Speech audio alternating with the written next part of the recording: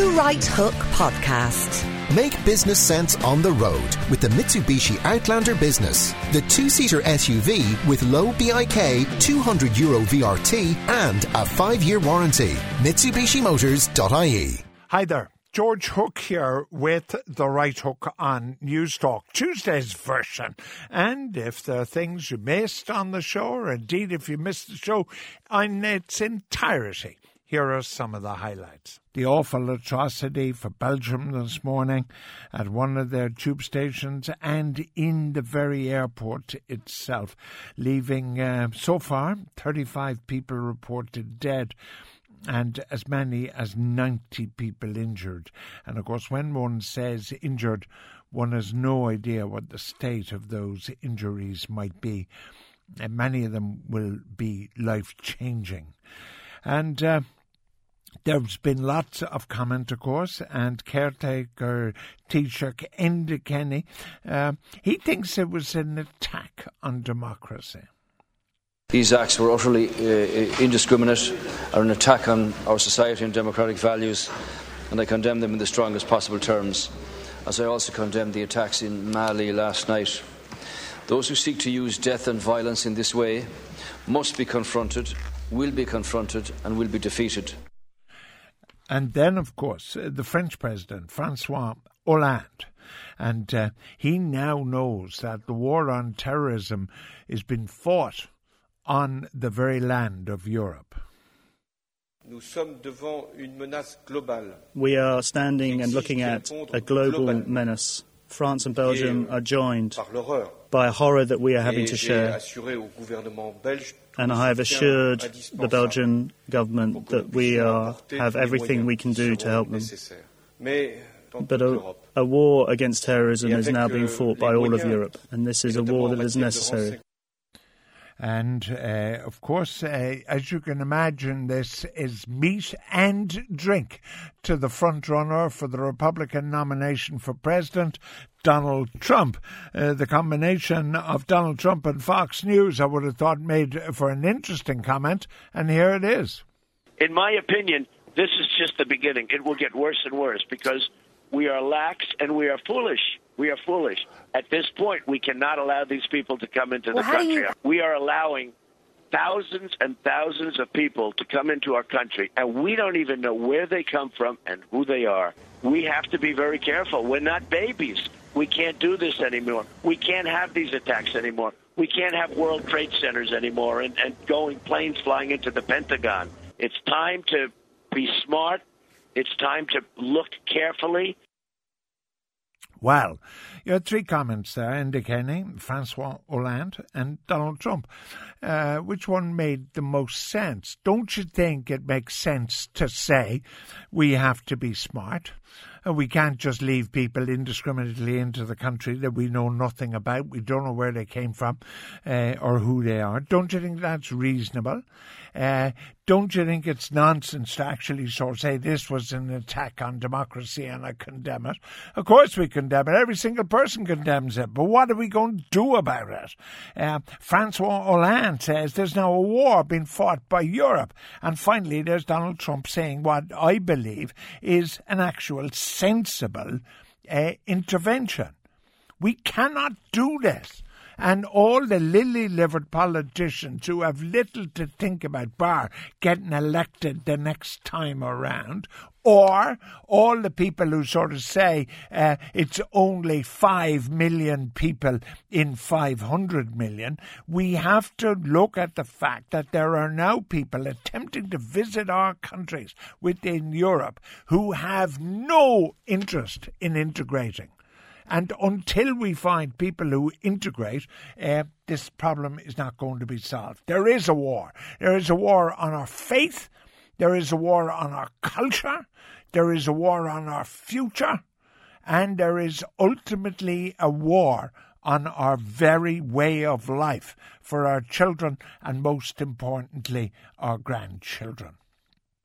Well, the Dáil sat today.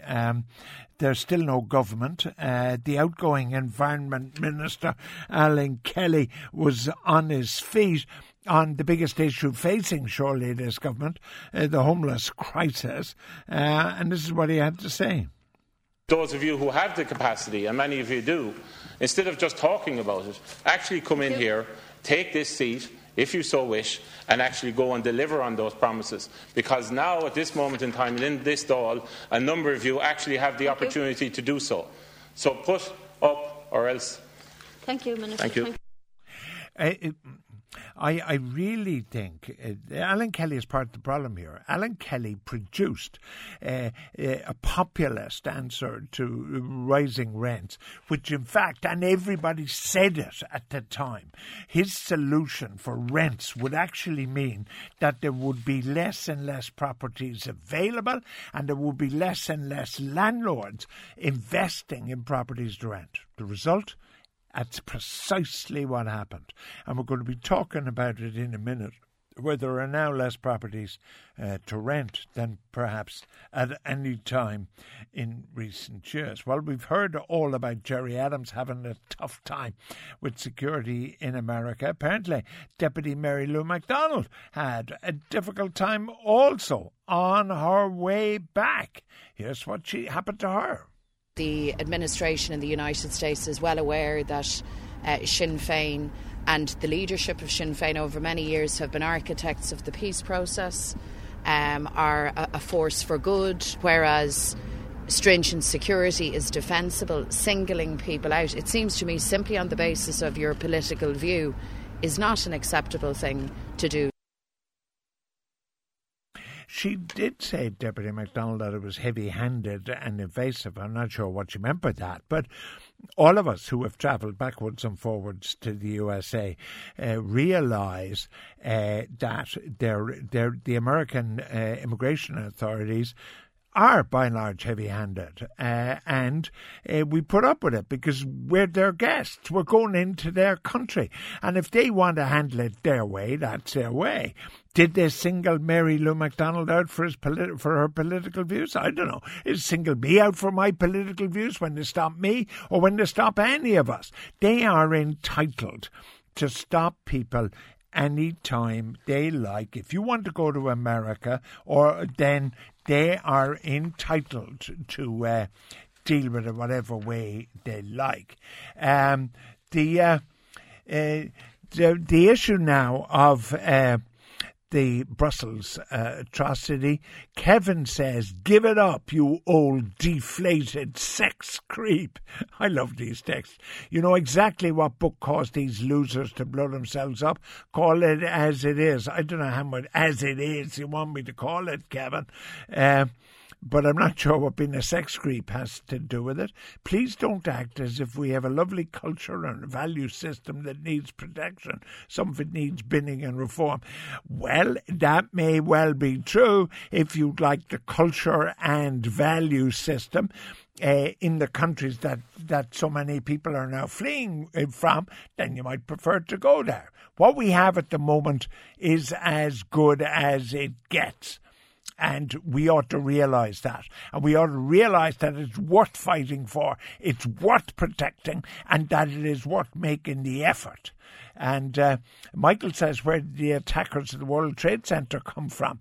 America's big mate, Saudi Arabia. Are they going to stop Saudis coming in or keep selling them weapons, says Michael. That's what Donald Trump was talking about. And Anthony Donegal thinks Trump is 100% right. The Paris attackers were Belgians, says a listener. Europeans grew up. That is precisely the point. That what we are creating is not a problem for tomorrow, but a problem for radicalised young people who may be coming in, or not even so young people, who are coming in now, become radicalised and cause the problem. And invariably what is happening is these bombs have been detonated by citizens of the country. Keith says, I was questioned for 15 minutes because my girlfriend is from Texas. Their house, their rules, says Keith. How right you are. Why don't we start treating Yanks in the same way, George, says another listener. We're absolutely entitled to treat them any way we like. That's our business. If we treat them a different way, we treat them a different way. They make the rules for them. We make the rules for us. I suppose you supported the internment of Japanese Americans in the Second World War, simply on the basis of the fact that they were related to Japan, says Shane in Wicklow. The internment of the Japanese in World War II is very difficult to support, but then because they were Japanese Americans. What we are talking about are not Europeans. We are talking about millions of people that we are proposing to accept just on Germany's say-so. And now Europe is being run by Germany, whether we like it or not. You don't think Enda is over in Brussels at the moment and anybody is paying a blind bit of attention to what he has to say. They're waiting to see what does Angela Merkel say. And because she made a horlicks of this in the first place, we now are paying the piper for the tune. The Right Hook with the new Mitsubishi Outlander 7-seater automatic with sporty paddle shifters for super smooth gear changes at your fingertips. MitsubishiMotors.ie. Well, all day we have heard of the atrocities in Brussels, and I'm joined now by former Taoiseach John Bruton, of course, formerly also European Union's ambassador to the United States and was Vice President of the European People's Party. John Bruton, welcome to the programme. Thanks, George. How do you read this politically? I mean, obviously, sympathy goes out to people who've died, members of families. This is an atrocity, but we cannot deny that this has massive political repercussions aimed at the capital of the European Union. That's right.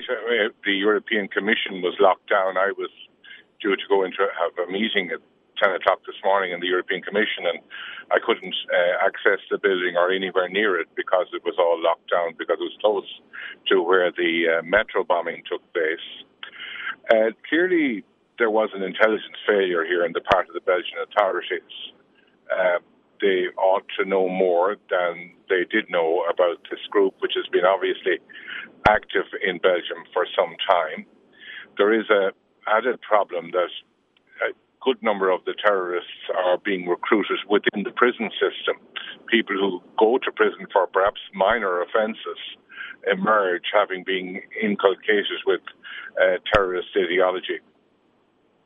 But, John Bruton, there is now an issue that the idea of borders remains, and I think it's you're Irish and I'm Irish, and by that we have to concern ourselves not just with the broader issues of the European Union, but of this country. There is now a real issue, front and foremost, as to how we are going to deal with our borders and how we are going to deal with enormous numbers of people who are moving into Europe who have a totally different cultural approach and in many cases quite simply are aiming to do harm, because the people in Paris, the people in Belgium and no doubt the people in Istanbul are citizens of that country. Well, I don't think we should confuse terrorists who commit this sort of offence, many of whom have actually been born in Belgium or born in Britain or born in France, with people who are refugees, who are fleeing persecution and in imminent death. These are different categories of people. Now, one may, over a generation or two, transmute into the other, but they are different people at this stage. Borders are a problem, but we must also recognise that there are borders within countries. In Belgium, there are, I think it's 37 different police forces who don't share intelligence adequately with one another. We don't have adequate intelligence sharing between the police forces of the 28 member states of the European Union. If we want to have the convenience of not having border checks everywhere in Europe, we've got to have intelligence sharing between police forces on a much better level than we have it at the present time. And I think that's one of the imminent challenges that we have to take up, just as we've got to deal with the issue of radicalisation of people while in prison and the failure to find ways of integrating people from minority communities into the broader community other than in the workplace. But, John Bruton, interesting you use the word that they may transmute. These are the refugees. They may transmute into something else. That is really the issue. The issue isn't for you and me. The issue is for our children and, more importantly, our grandchildren, in what kind of a country they're going to be living in and what kind of Europe they're going to be living in. This change in the way that political achievements are attempting to be won by suicide bombers and in the hearts of cities will change forever the way we live. But this sort of thing happens within Europe as well. We have seen how people in our own country have been transmuted into terrorists by the celebration of a warped version of our own history, and where people feel justified in committing acts of extreme violence because of some sense of denial of some impossible political goal. This is something in human nature. It's not just in Islam. Well, I think... And we've got to deal with it in those terms rather than run the risk, because I think we may be running of time, as we did before in the 1930s. Jews were scapegoated for Europe's problems.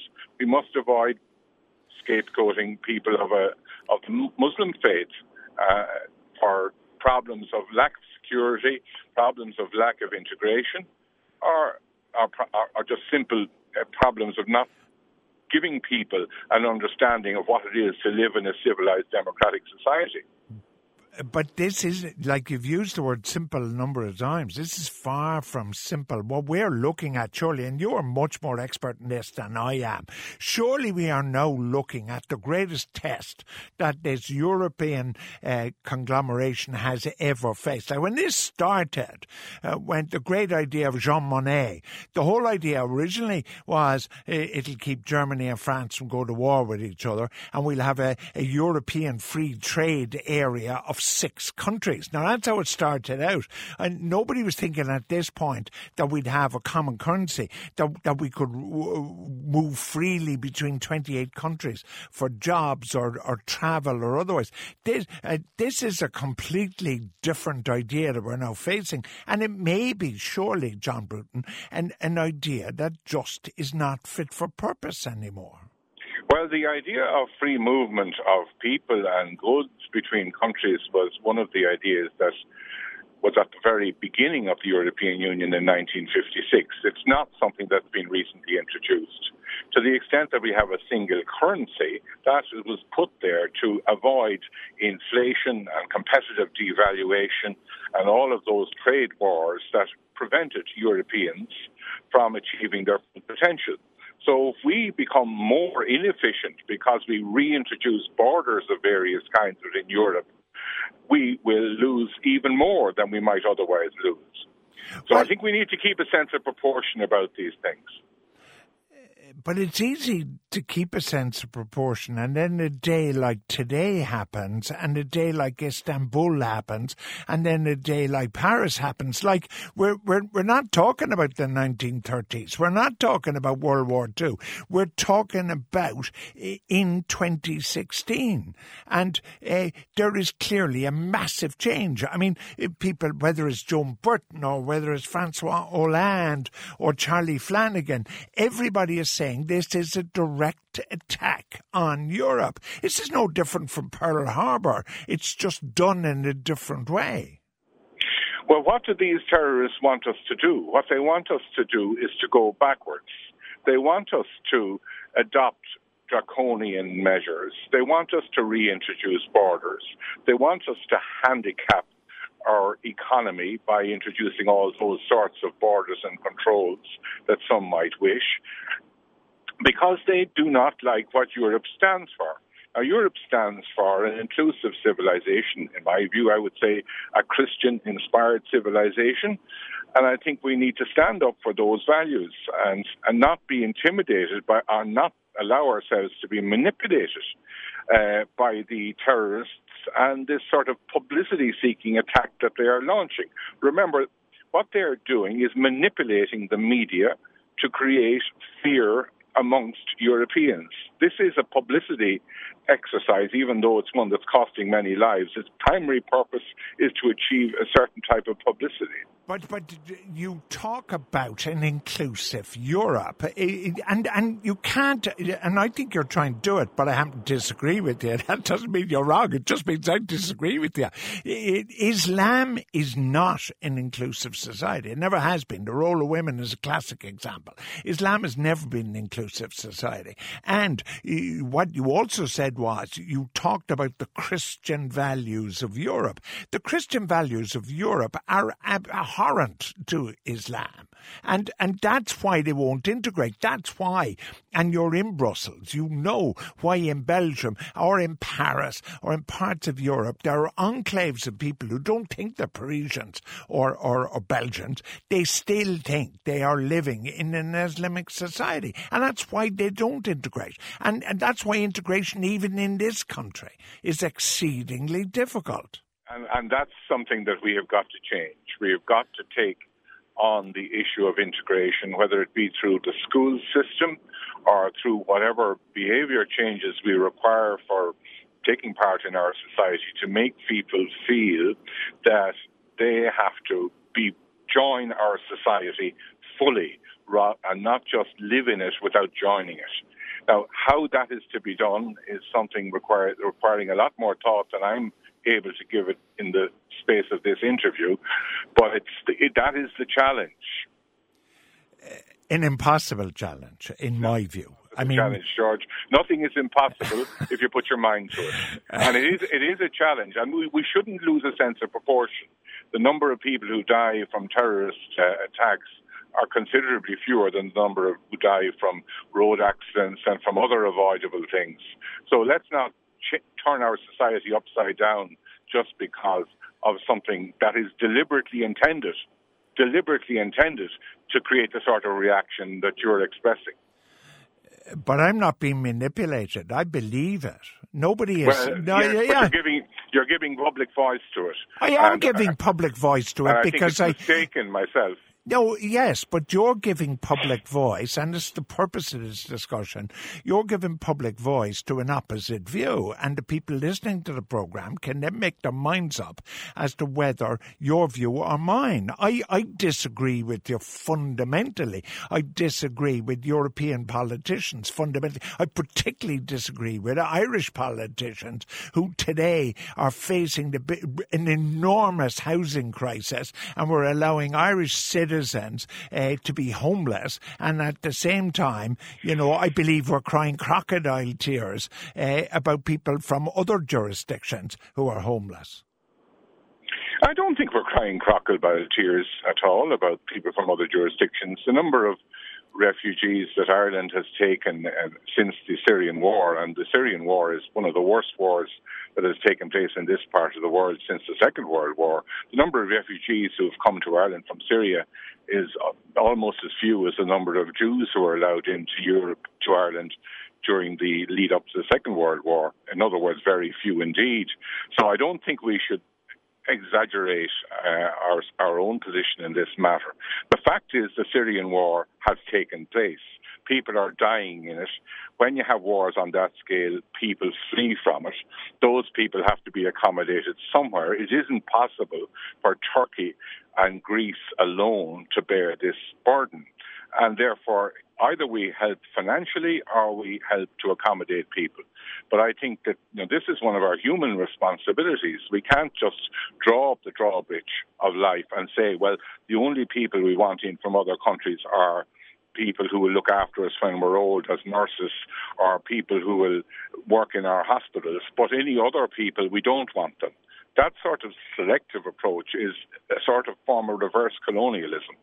Well, you could go back a long way to Theodore Roosevelt, John Bruton, who said that I don't care who comes to America as long as they are ultimately Americans, that they live in our country, they respect our traditions and they respect our flag. I don't think we're asking any more of people who come to Ireland or indeed to wider Europe. But of the 28 countries, we know that there are an awful lot of other countries who are at the forefront of it, like Hungary, like Croatia, Slovakia and others, who are pulling up the drawbridge. So, I agree with what Theodore Roosevelt said. I think we as Europeans have got to define what it is to be a European, what we require of people who come to live in Europe, and take steps, whatever steps we can, to ensure that people coming here live up to that. Just before you go, John, you mentioned about Turkey, about giving them money, and you've expressed a deeply held and understandable humanitarian view on this issue. But are you not slightly concerned that we think we can solve the problem by telling the Greeks and the Turks to keep them all down there in southern Europe and listen, keep them as long as we give you a few billion euro? Are you not disappointed about that as Europe's approach to the problem? In one word, yes.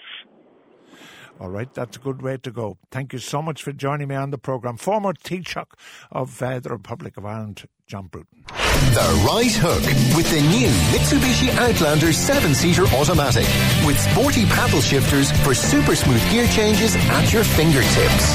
MitsubishiMotors.ie. I'm joined now by Frank McDonald. Frank, welcome to the programme. And thanks, George. You're a spokesperson for Temple Bar residents, yes, but you have some deeply worrying news about rental property. I certainly do. And in fact, I have to pay tribute to our Secretary, Declan O'Brien, who did most of the research for this. And when he produced the results, I was really reeling with shock. And what we found out really was that at least 2,000 homes, mainly apartments, but also houses in the city, have been turned over to, Airbnb style use. In other words, for short-term lettings to tourists and others. And, the current figures show that on the Airbnb website alone, there are 1,748 apartments or houses in Dublin available for holiday lettings.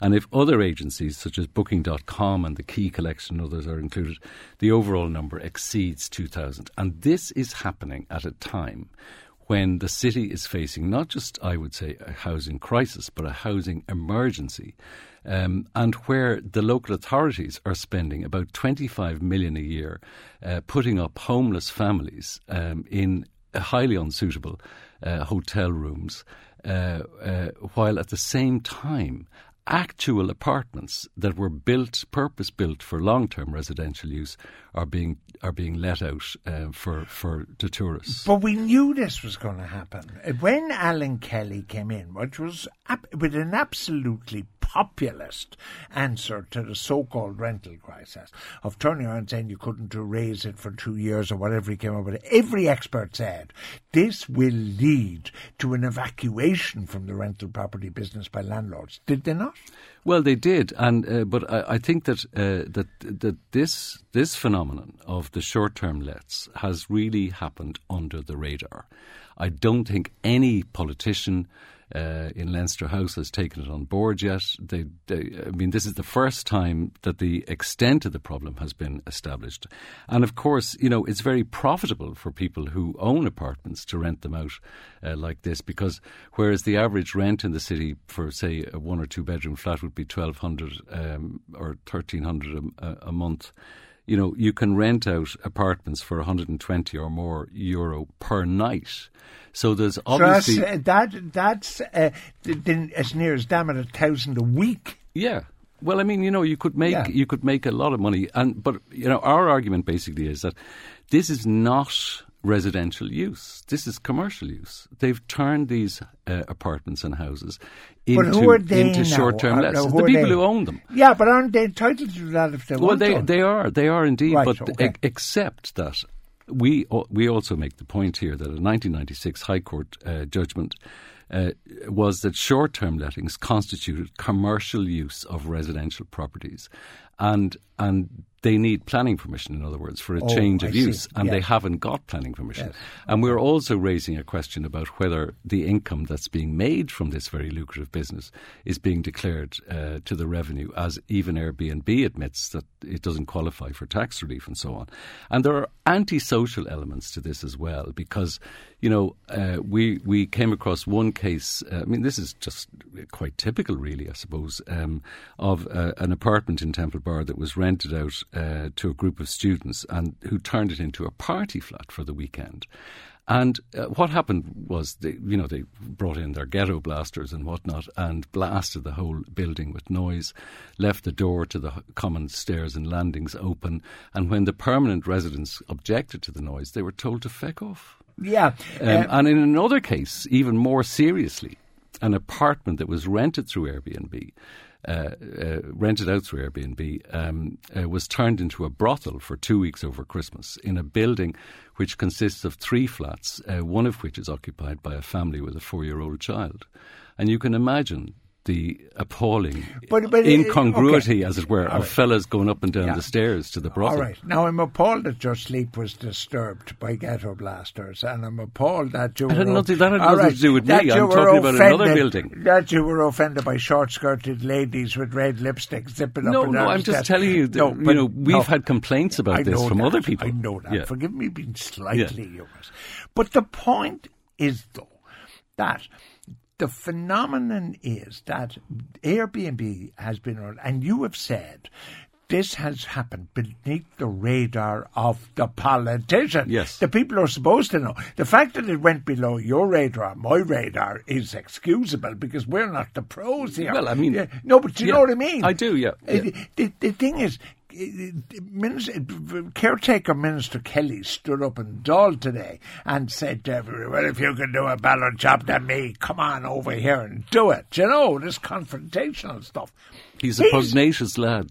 But he's the root of the problem. Well, I mean, he has been Minister for the Environment for the last 18 months or something like that. Now he's acting Minister for the Environment. And, in his period in office, I think he did a lot of damage, notably by enforcing a reduced size for apartments and so on in Dublin and elsewhere. I mean, politicians have got to face up to the fact that we do have a housing emergency in the city. We need as many rental units as possible to be on the market. I mean, for example, we found out, it's easy to find this out, that there are currently only 1,276 residential listings for Dublin on rent.ie compared to more than 5,000, say, a few years ago. So, say if you were to take the Tyrrellstown residents who are in danger of being forced out of their homes, their options are reduced because the number of properties that are available for letting for long-term residential use is being reduced by this profiteering that's taking place. Absolutely, but what you do if you're the Minister for the Environment, instead of, being pugnacious, what you do is you set a system up that makes it attractive for people to rent. Yes, of course. Yes, of course. That's absolutely. What you do. Not make it unattractive, absolutely. which and is what that is did. Something that has bedeviled the rental sector in this country for years and years and years. And indeed, Fintan O'Toole was writing about this in the Irish Times this morning. But what we would like to see happening is we want to see a task force set up to look at all aspects of this issue. And that kind of thing has been done in Paris and in Berlin before now. And in the case of Berlin, it's estimated that legislation that requires short-term lettings all to be registered, to be run properly and so on and so forth, to be, in effect, officially approved, that has led to about 12,000 apartments in Berlin being brought back into the long-term residential sector. But like the Germans, they have lots of qualities and lots of weaknesses.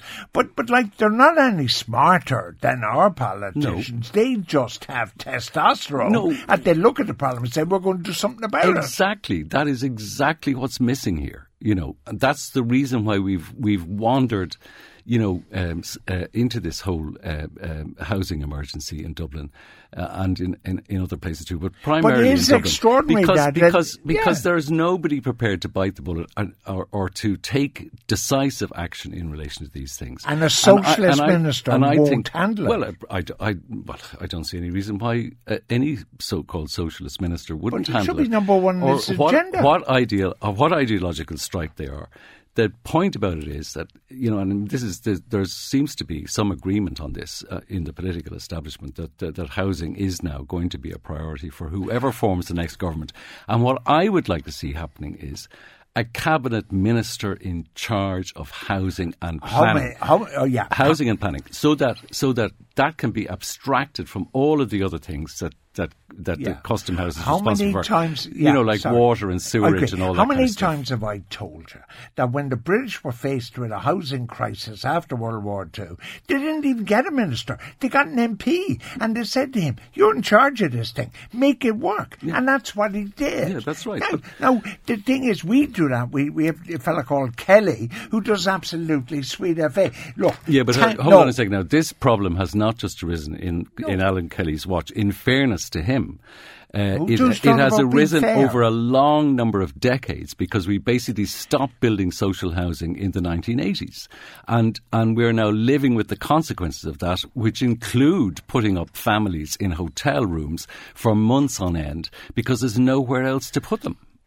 And that is a scandalous situation. And, if housing and planning was given to a cabinet minister, we might have the same kind of focus as it got way back in the 1920s and 30s when we built vast volumes of social housing in Dublin, and which people could afford to live in. All right, Frank McDonald, who happens to be spokesperson for the Temple Bar residents, who did us all a favour with that extraordinary research on the rental market. Well, thank you for listening to that digest of news from the Daily Right Hook. But of course, you can hear the full version in all its excitement between 4:30 and 7 every day, Monday to Friday, here on News Talk. Do take care.